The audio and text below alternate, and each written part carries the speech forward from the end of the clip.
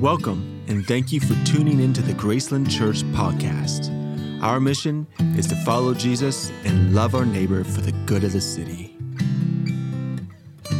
So good to see you all and worship with you this morning. I know sometimes we take for granted the simplicity of gathering with the church family because we get used to it, and of course there's some countries where people gather to worship at great cost or have to travel great lengths. And this week, actually, I was away yesterday, believe it or not, celebrating my grandma's 100th birthday. Isn't it amazing? She's not here, but you can clap. She's amazing, and we gathered with a lot of my aunts and uncles and cousins, a lot of them that I haven't seen in a very, very long time, and a ton of our kids and great-grandkids. I don't know how many greats she has, but it's a lot. And we were over in Charlottesville, Virginia, and that's where she's lived for many years. And I was flying back to get here for Sunday morning, and so I had to get a connecting flight in Charlotte, North Carolina, and everything was so peaceful until I got to Charlotte. But then the airport at Charlotte was just a mess. Like, apparently they just had tons of canceled flights. Some people had been waiting there. They told me for 10 hours, in lines trying to find hotels. So likely all the car rentals were gone. And I'm thinking, oh boy, it's already late. Let's see what happens I just need a little tiny flight to Nashville. That's all I need. And then it got delayed, I think 3 times, and then I started feeling like the writing was on the wall, because once you have a delay that just keeps getting extended, that flight's usually going to get canceled. And what they told us is we are waiting on the crew. So it's now past midnight. We're sitting there, all hoping that this is going to end well. And all of a sudden, the crew rolls in like superheroes. You know what I mean? There's like 6 of them just walking like bosses, and people start clapping and cheering. They start getting the plane ready. But then the woman at the gate says, by the way, we all have to get on the plane as fast as possible, because if it is not off the ground by 12:37 a.m. exactly, even if we are on the runway, we have to turn around and cancel the flight, because the crew will have reached their max work hours and we cannot go past that minute.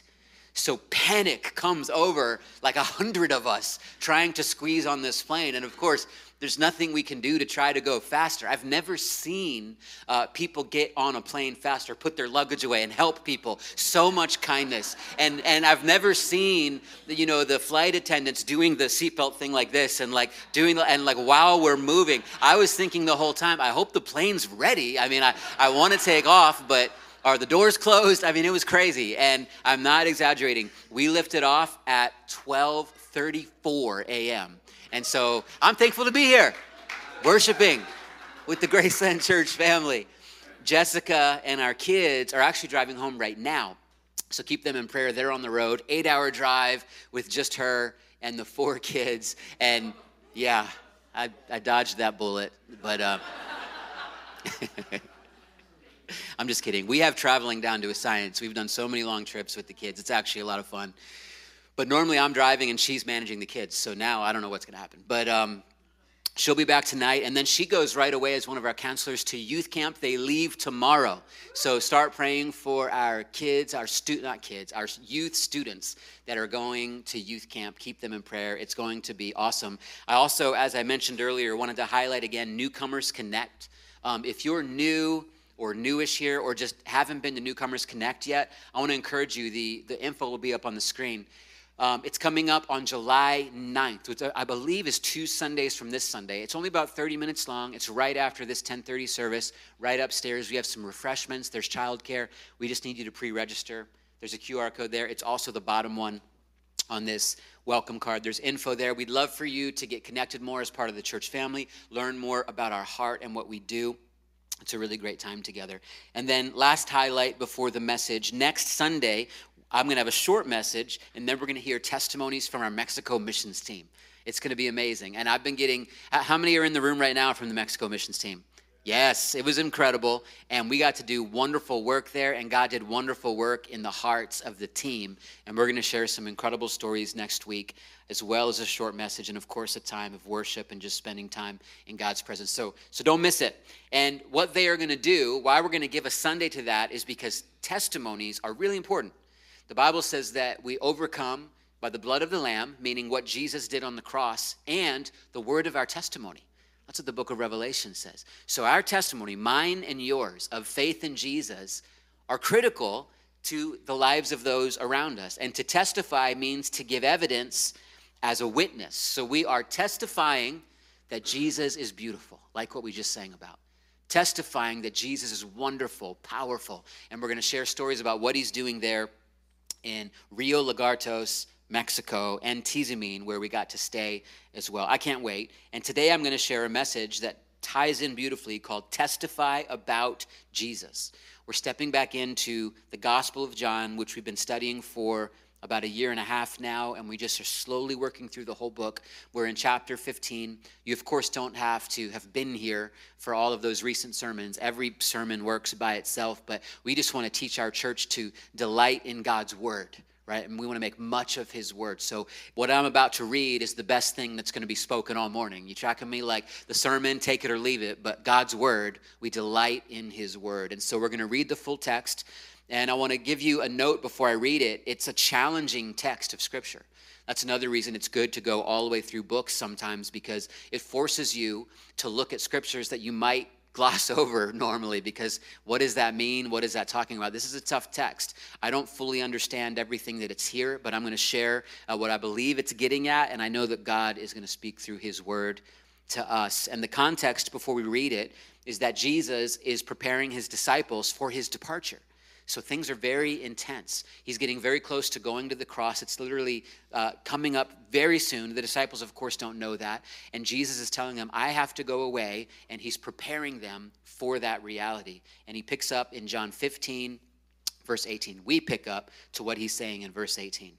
If the world hates you, keep in mind that it hated me first. If you belonged to the world, it would love you as its own. As it is, you do not belong to the world, but I have chosen you out of the world. That is why the world hates you. Remember what I told you. A servant is not greater than his master. If they persecuted me, they will persecute you also. If they obeyed my teaching, they will obey yours also. They will treat you this way because of my name, for they do not know the one who sent me. If I had not come and spoken to them, they would not be guilty of sin, but now they have no excuse for their sin. Whoever hates me hates my Father as well. If I had not done among them the works no one else did, they would not be guilty of sin. As it is, they have seen, and yet they have hated both me and my Father. But this is to fulfill what is written in their law. They hated me without reason. When the advocate comes, whom I will send to you from the Father, the Spirit of truth who goes out from the Father, he will testify about me. And you also must testify, for you have been with me from the beginning. So let's start with the very first half of the first verse. If the world hates you.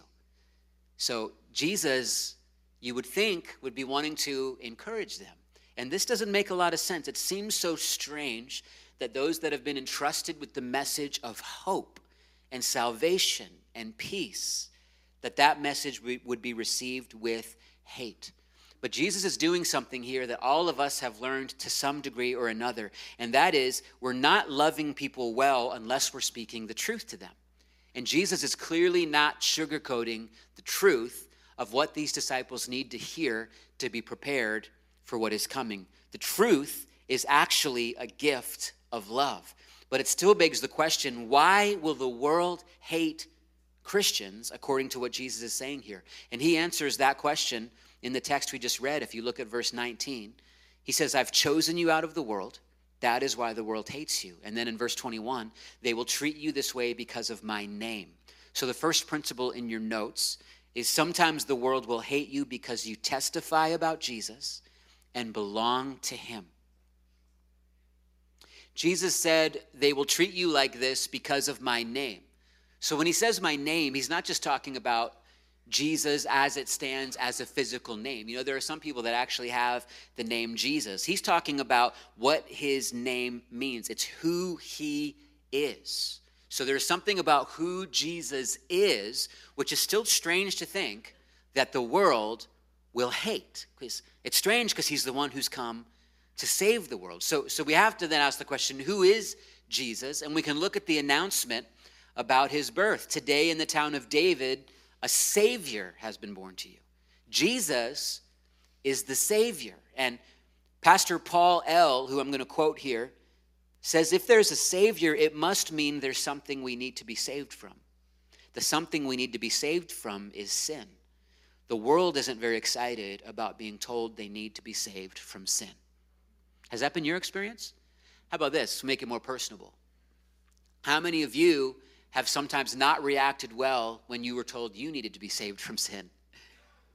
I would raise my hand. One of the first times I really got confronted, and God was really speaking to me through my dad with the truth in love. I was 16 years old. I was about to become a youth group Bible study leader because the youth pastor saw giftings on my life that he wanted to use for the youth group. But my dad knew that I did not really know Jesus yet. And he knew that I wasn't following Jesus. I said I was a Christian, but I had not really met the Lord. I wasn't in love with the Lord. I wasn't following him. I was living my life. I had a girlfriend. I had a band, and that's all I cared about, hanging out with my friends. And my dad lovingly confronted me. I'll never forget it, sitting in my room one day. I had posters of bands, and I used to collect Swiss cake roll boxes. And I had a whole wall covered in Swiss cake roll boxes. I had all of my guitar amps set up. I painted all over my walls. It was trashed. I had my band's cassette tapes and CDs, because we made that transition as a band, all over the floor, all of my artwork. I mean, I was just like the 16-year-old whirlwind punk rock Christian kid, but I didn't know the Lord, right? And my dad knew it. And he came to my room and lovingly told me, Nathan, either you tell Pastor James or I will. And I'm like, what do you mean? He's like, well, I'm going to tell him that you're not ready to do this. And I was angry. I was like, what are you talking about? I'm ready. I don't even know. What am I going to do at a Bible study? I don't know. What am I going to teach other kids? I have no love for Jesus myself. But my dad lovingly confronted me, and it was one of the critical pieces that became the catalyst in my life for a real summer of transformation where I really met the Lord and began following Jesus. So the truth in love is how Jesus approaches us, and we, like the world, sometimes hate the truth, right? And Jesus is the truth. So this is not just as simple as like surfacey saying people don't like to be told the truth. That is true, but there's also even a deeper spiritual component to this that we cannot fully understand. There's a whole spiritual realm where there's spiritual warfare taking place for your soul, for the souls of people. We believe that with all our heart. So we have an enemy of our souls that even feeds into the idea of hate this threat. We can see Jesus as a threat. I know so many people who have not yet like jumped fully into the river of God, if you will, because they're just afraid of what it's really going to cost them. Like, what will it really cost me to give a full surrender to Jesus? And if that's you, you're still resisting truth, even though truth is in love. And if someone really pushed on your buttons, you might get a little defensive, right? And this is just true of all of us. So this is why the world hates Christians. And then what do we do with that? Jesus gives us an encouragement. If the world hates you, look at what he says right after that. Keep in mind that it hated me first. Number 2 in your notes is that Jesus can empathize with every trial you face and will help you. He's the God who says, I see everything you're going through, and I'm with you to the end of the age. He tells you to take heart, whatever your battle is. You might not feel like the world hates you yet, but you might have an internal reality or something going on in your mind. You might be going through motions, but have already given up internally. You might be going to some kind of hellhole on Monday, and you're just barely getting through today. Jesus sees you. He can actually relate to that. The book of Hebrews says he's our great high priest who has been tempted in every way as us. And not just that, when he went to the cross, he bore upon himself all the guilt, shame, and sin and brokenness of the world. So he's tasted it. You tracking with me? Sometimes we think this perfect Jesus, he doesn't know this mess. He doesn't know what's really going on. He does. He knows your temptation. He knows if you're feeling hated by the world. He knows the weight of your sin, shame, and guilt. He knows the fear you wrestle with, the pain, the isolation. So therefore, you can trust him. He is the overcomer, and you can walk with the overcomer. He then goes on to explain in verse 22, if I had not come and spoken to them, they would not be guilty of sin. but now they have no excuse for their sin. Whoever hates me hates my Father as well.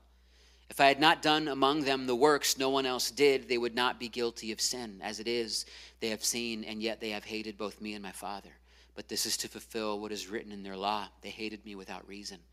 So Jesus comes as the Savior of the world and is hated for it. And I just read it earlier during worship in the first chapter of John, verse 11. He came to that which was his own, but his own did not receive him.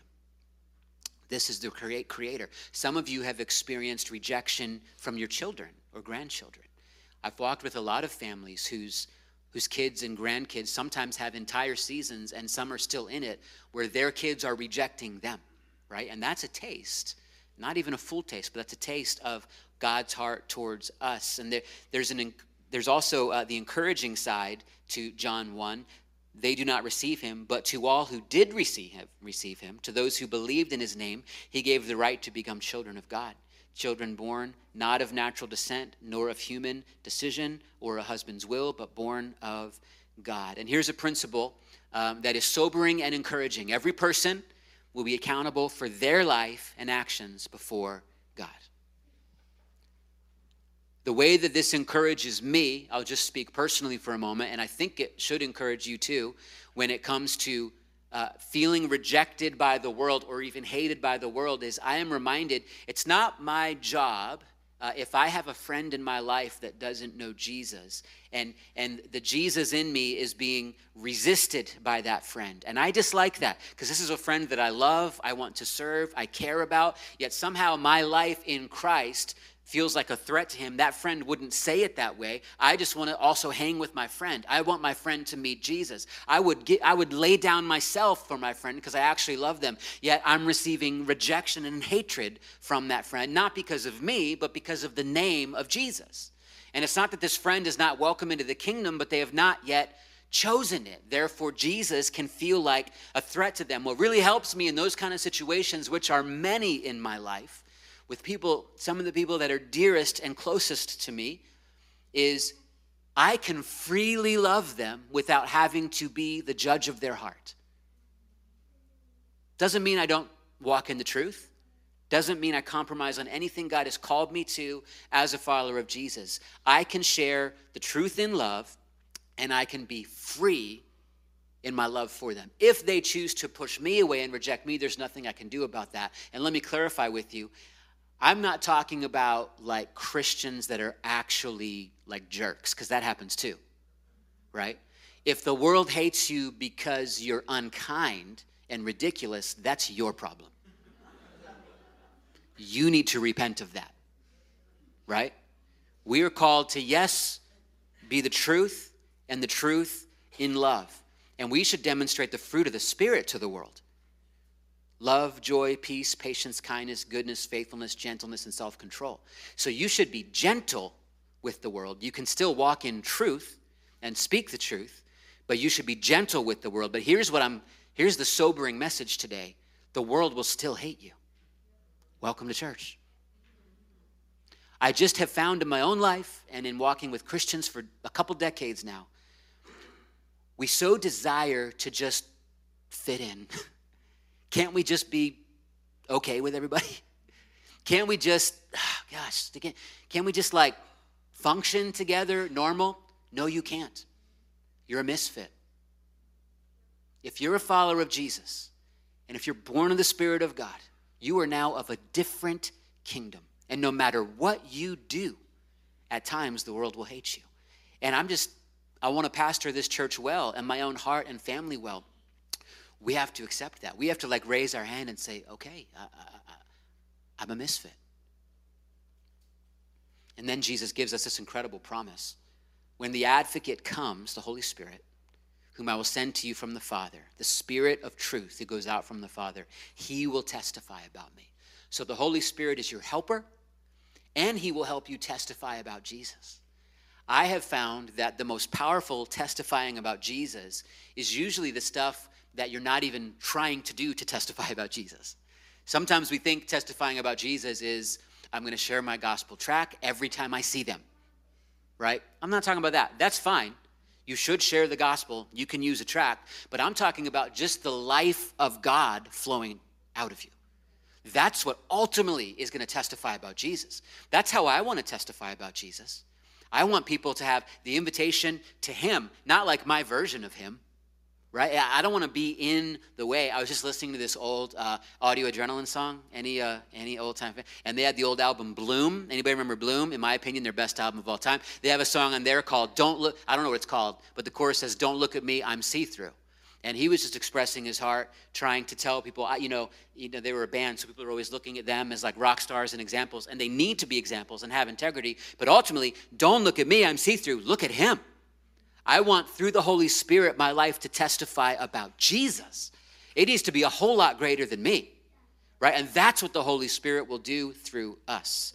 And that's really good news, and it's number 4. The Holy Spirit will help you testify about Jesus. I think testifying about Jesus is especially powerful in hard times, when we go through challenges, when something breaks, something hurts, or maybe we get a limp. And I'm going to share a story. You're going to wonder why I'm sharing it at first, but I'll connect the dots. And I'm just going to embarrass myself a little bit. Are you guys up for that? I want to close with a little personal embarrassment. Again, welcome to church. I don't know if this is just going to be a part of my 40s or not. I know I talk about this a lot. I'm dealing with my midlife crisis. Just bear with me. I was battling my son 3 days ago in the living room. He's almost 5. That means he's getting pretty good at athletics. So we're fighting with swords, plastic swords. And they're those swords that, like, if you stab each other, they recess. You know what I mean? And you like pretend like you're dead. And so we were doing that. But also when they're out, they have a light and you smack each other's legs, and like we're battling. And he's getting good, so it's making me laugh. You know what I mean? Like, I'm like, oh man, he got me. Like, and then I'll in my mind, I'm going into the next round, and I'm like, I'm gonna try my hardest. And then, he got me. So I'm like laughing. And then I came up with the genius move. I'm gonna do a spin onto the couch and land on this pose with the sword. And as I did it, I don't even know what my foot hit. But all of a sudden, my big toe on my right foot felt like it got cut off. And it hurt so bad that I fell on my back and I put a blanket over it because I thought it was going to be a nasty scene, you know. And Clay, my son, thought I was just still playing the game. His dad's playing dead. But I'm like yelling, and it is so painful. I finally take the cover off, and my toe is just nasty, like black and blue, purple. I mean, there's so much blood being released in there. I thought about bringing a picture this morning, but I wanted to spare you. But just imagine it. The hairy knuckle on the big toe. My daughter, my oldest daughter, with her phone, has taken pictures of the whole trajectory of it. She gets her friends on FaceTime to look at my toe. So I have this whole trajectory, and it's been killing me.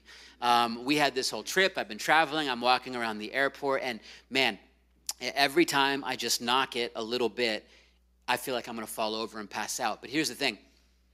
The pain that I'm feeling in my toe is actually for my body's good, right? It's letting me know there's a problem. If I didn't have any pain there, I would end up hurting it much worse.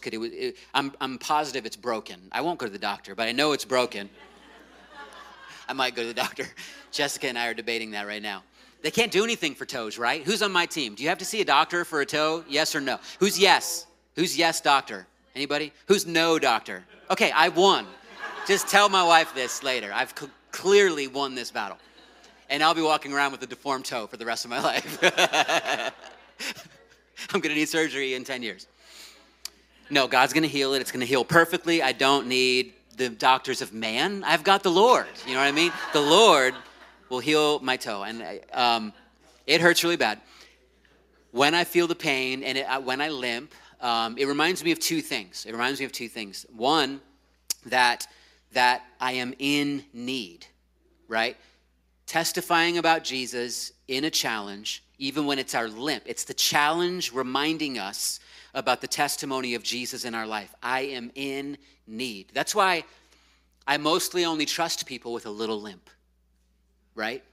The people that you trust the most, I'm not talking physical anymore. They have a little limp. They've been through some stuff. They've seen some of the reality of the Lord. They have this constant reminder, I need the Lord. You know what it manifests as is humility. It reminds you, for me, I'm 40. I shouldn't do spin moves backwards onto the couch while playing swords. I need more humility. It reminds us of that. The second thing, though, that limp and that pain always reminds us is the testimony of Jesus in our life, that he is our healer. I know I joked about it a minute ago, but my toe right now is being healed. We don't think about it a lot, but our body's healing at all is always supernatural. So I believe both. Yes, sometimes we can pray for someone and they just totally get a miraculous healing that happens in a moment. I believe in it. I've seen it. I've experienced that firsthand. There's also my toe, which I'm not saying I don't want God to heal it. Lord, please just take care of it. But right now, I mean, every time like a kid steps on it, because that happens. Every time I reached for a football yesterday at the park and I just stepped on it a little and I fell and I was like yelling. I can see like the purple changes color because there's more blood being released. It's gross, but it's like the color is shifting. It looks like a work of abstract art. I'm looking at it, but you know what it's doing? My body is working and it's healing. This toe is going to get better. And the limp reminds me that the testimony of Jesus in my life is I need him and he's my healer. So pain is good, right? A limp is good. Now we want to bring that to him. And so what I want to do as James comes up is pray for you out of this text. I want to pray that the Holy Spirit would be with you in fullness. Let's just go to prayer right now, actually. Just bring your heart before the Lord. I don't know where you are in your journey with the Lord. You might not be a Christian.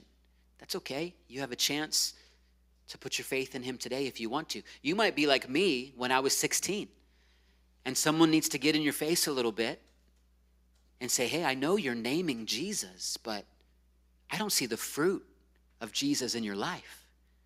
I don't see someone who's born of the Spirit of God and passionately walking with him and loving him and knowing him. And you might need to receive that truth today. I don't know if that's you or not, but you might sense the Spirit of God speaking to you right now. And I want to encourage you, if that's you, let your heart melt before the Lord. Humble yourself and say, I want to know you, Lord. Or you might feel convicted today about just the attempt to overly fit in with the world. I've been guilty of that many times. Let's just be one of the guys. Let's just hang. For me, it's in the context of, artist friends. And artists, goodness, it's like they're always thinking the casting off of all restraint. So since I was a young kid, I'm always thinking, God, can't I just still totally hang here and totally be accepted here? And God's like, no.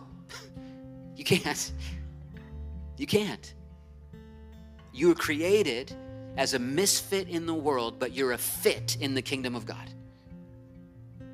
And so if that's you, just pray it with me. Lord, I say yes again to your full call on my life, including the uncomfortable parts. None of us want to be hated by anyone. None of us want to be rejected, but Lord, teach us that our acceptance is in you. And teach us that if we want to know and follow you, it means we represent your name. And it's in no one's best interest, including those we love, to compromise on your name for the sake of being liked. That's not loving people well. That's selfish. So God, may we be a church, may we be believers after your heart, bearing your name. And may we be comfortably uncomfortable with the disconnect we have with the world.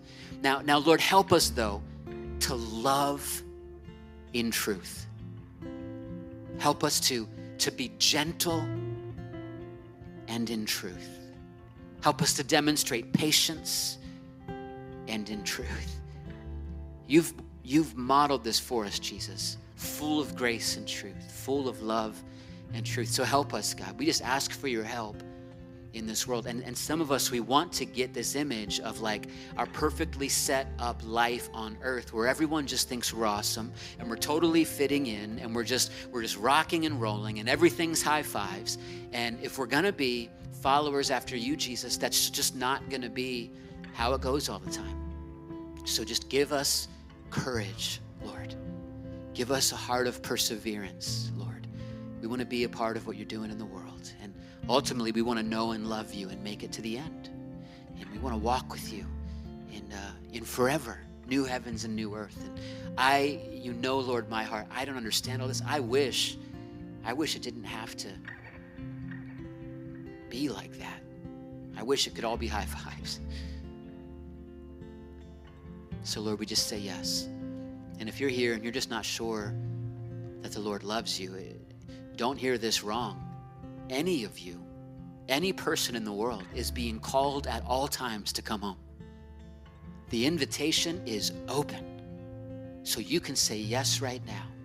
The love of God for you is unchanging. You couldn't mess up his love for you. But part of his love for you is he gives you choice. He lets you actually make decisions. He loves you so much, he would let you leave him. So you can return right now and just say, I want to know you, Jesus. Forgive me for where I have fallen short. I accept what you've done on the cross. Fill me with your Holy Spirit. I want to follow after you with all my heart, soul, mind, and strength. In Jesus' name I pray. Amen. Before I dismiss, if you could give me your attention for one more moment, I need to share something important with you. It'll just take a couple minutes. It's some church family business before we conclude today. And here at Graceland, we have pastors. I'm one of them. We have other pastors in our church that are accountable to the leadership, the overseers, and the board of our church, and the Tennessee district of the Assemblies of God. The Assemblies of God is a denomination where I have my ordination. Some of our other pastors in our church is affiliated. I really value that because it's true accountability. We have clear, expressed standards of holiness, integrity, and wholeness. And we are absolutely committed to the health of our pastors because what we do flows from who we are. I often tell our team, we care more about what God is doing in you than through you. That being said, our youth and Espanol pastor, Oscar Barajas Jr., has made some choices that make it necessary for him to be removed from ministry and have resulted in the loss of his ministerial credentials with the Assemblies of God. We are deeply saddened, but committed to Oscar and his family. We are committed to our brother and are helping him receive the help he needs. In fact, that's why he's not here today. As a church, we are committed to practicing Galatians 6, verses 1 and 2. It says, brothers, if someone is caught in a sin, you who are spiritual should restore him gently. Carry each other's burdens, and in this way you will fulfill the law of Christ. So pay attention strongly for a moment. How do we practice gentle restoration? Number one, I'm asking you, don't investigate or interrogate. Oscar is following the biblical pattern and has confessed to leadership. It is not necessary to know the specifics in order to love and pray. I will tell you this, Oscar's failure does not involve minors in any way or any other member of our church family. Number two, affirm his value and worth. Oscar, and I'm thankful for this, plans to remain a part of this church family. Oscar as a person matters to each of us. Number three, process your personal disappointment in a healthy way. And I'm going to ask you not to express that to Oscar. If you need to talk through your feelings, which I know many of you will need, I will be available right after this service. I'll be right upstairs through that hallway, up those stairs. We have our South classroom. You can also reach me anytime for a phone call or a meeting by emailing me at nathan@gracelandchurch.com. And I want you to know this. If you're ever caught in sin, we will practice gentle restoration. We will share your sadness at the consequences. We will cry with you and walk with you through the process of restoration. And we will do so because that is what pleases God. And that's what a church family does. Graceland Youth will continue full steam ahead with all of our summer and fall plans. We just welcomed 12 new sixth graders into the youth group, including one of my daughters. And a bunch of our students leave tomorrow for camp. They will have profound encounters with the living God. We have the Youth Summer Olympics beginning on July 9th, and the fall is going to be amazing as the school season starts up again. I'm going to step in and serve with our Graceland Youth leadership team as we discern our next steps. I'll also be meeting with our Graceland Espanol team to pray and to discern what God is calling us to do to continue to reach the Spanish speakers in our community. So the way we're going to close the service today is we're going to pray for Oscar. We're going to pray for his family. We're going to pray for Graceland Youth. We're going to pray for Graceland Espanol. And then I'm going to close with a prayer straight out of Ephesians 3:14 through 21. So if you could stand with me all across the room, let's pray. Lord, we thank you for our dear brother. I know it's a shock to people that are here, but I pray you'll remind all of us that this does not change, that Oscar is your beloved son and he's part of our church family, and we love him and we're committed to him and we want him whole and free before you, God. So it's actually a day of victory in Oscar's life. We believe that, Lord. But we pray for him. We pray against the schemes of the enemy that would love to get in his head and try to get him to feel isolated. We are not the kind of church that shoots our wounded. We draw the wounded in more. We love them. We surround them. We pray for our brother. We pray for his family, that you'll bless them, who we love so, so dearly, who are serving in various ways even this morning around the church. We pray for Graceland Youth. We have these wonderful students, and I pray that you'll fill their hearts and minds with the comfort of God. I pray that you'll remind them that Oscar can still be around this church family. He might not be our youth pastor, but it doesn't mean that anything that's happened to Graceland Youth is over. It doesn't mean it wasn't worthwhile. It doesn't mean what God has done in their lives isn't significant. We press forward, and we're going to have an amazing summer and fall, and I pray you'll fill the youth with hope and vision. And I pray the same for Graceland Espanol. God, as we talk through how to continue the vision to reach and serve the Spanish speakers in our community and let them know that Jesus loves them, comfort the team, I pray in Jesus' name. And Lord, I also pray that all of us will give enough just reflection and space in our life to actually grieve. Church, just look at me for 1 second. First service,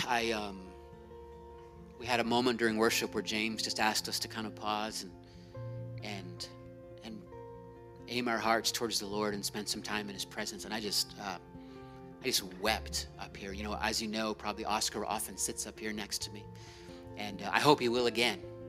I'm almost gonna like just grab him. I won't really do that, but I wept for my brother, my friend. It's not all tears of sadness. It's also tears of joy. It's tears of trusting God. It's tears that God is faithful when we're not. It's tears that this is the Lord's church and he will lead us onward exactly how he needs us to. Sometimes things like this, they can feel like they're steps backwards, certainly to me. But I was thinking between services, they're actually steps forward because we all need to get free before the Lord. He calls us to whole life. So this is not us stepping back, we're moving forward.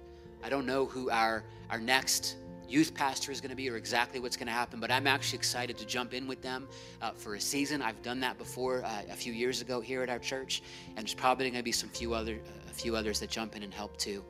But I encourage you, it's okay to just weep over this, but let it be weeping with hope and trust. Are you guys tracking with me on that?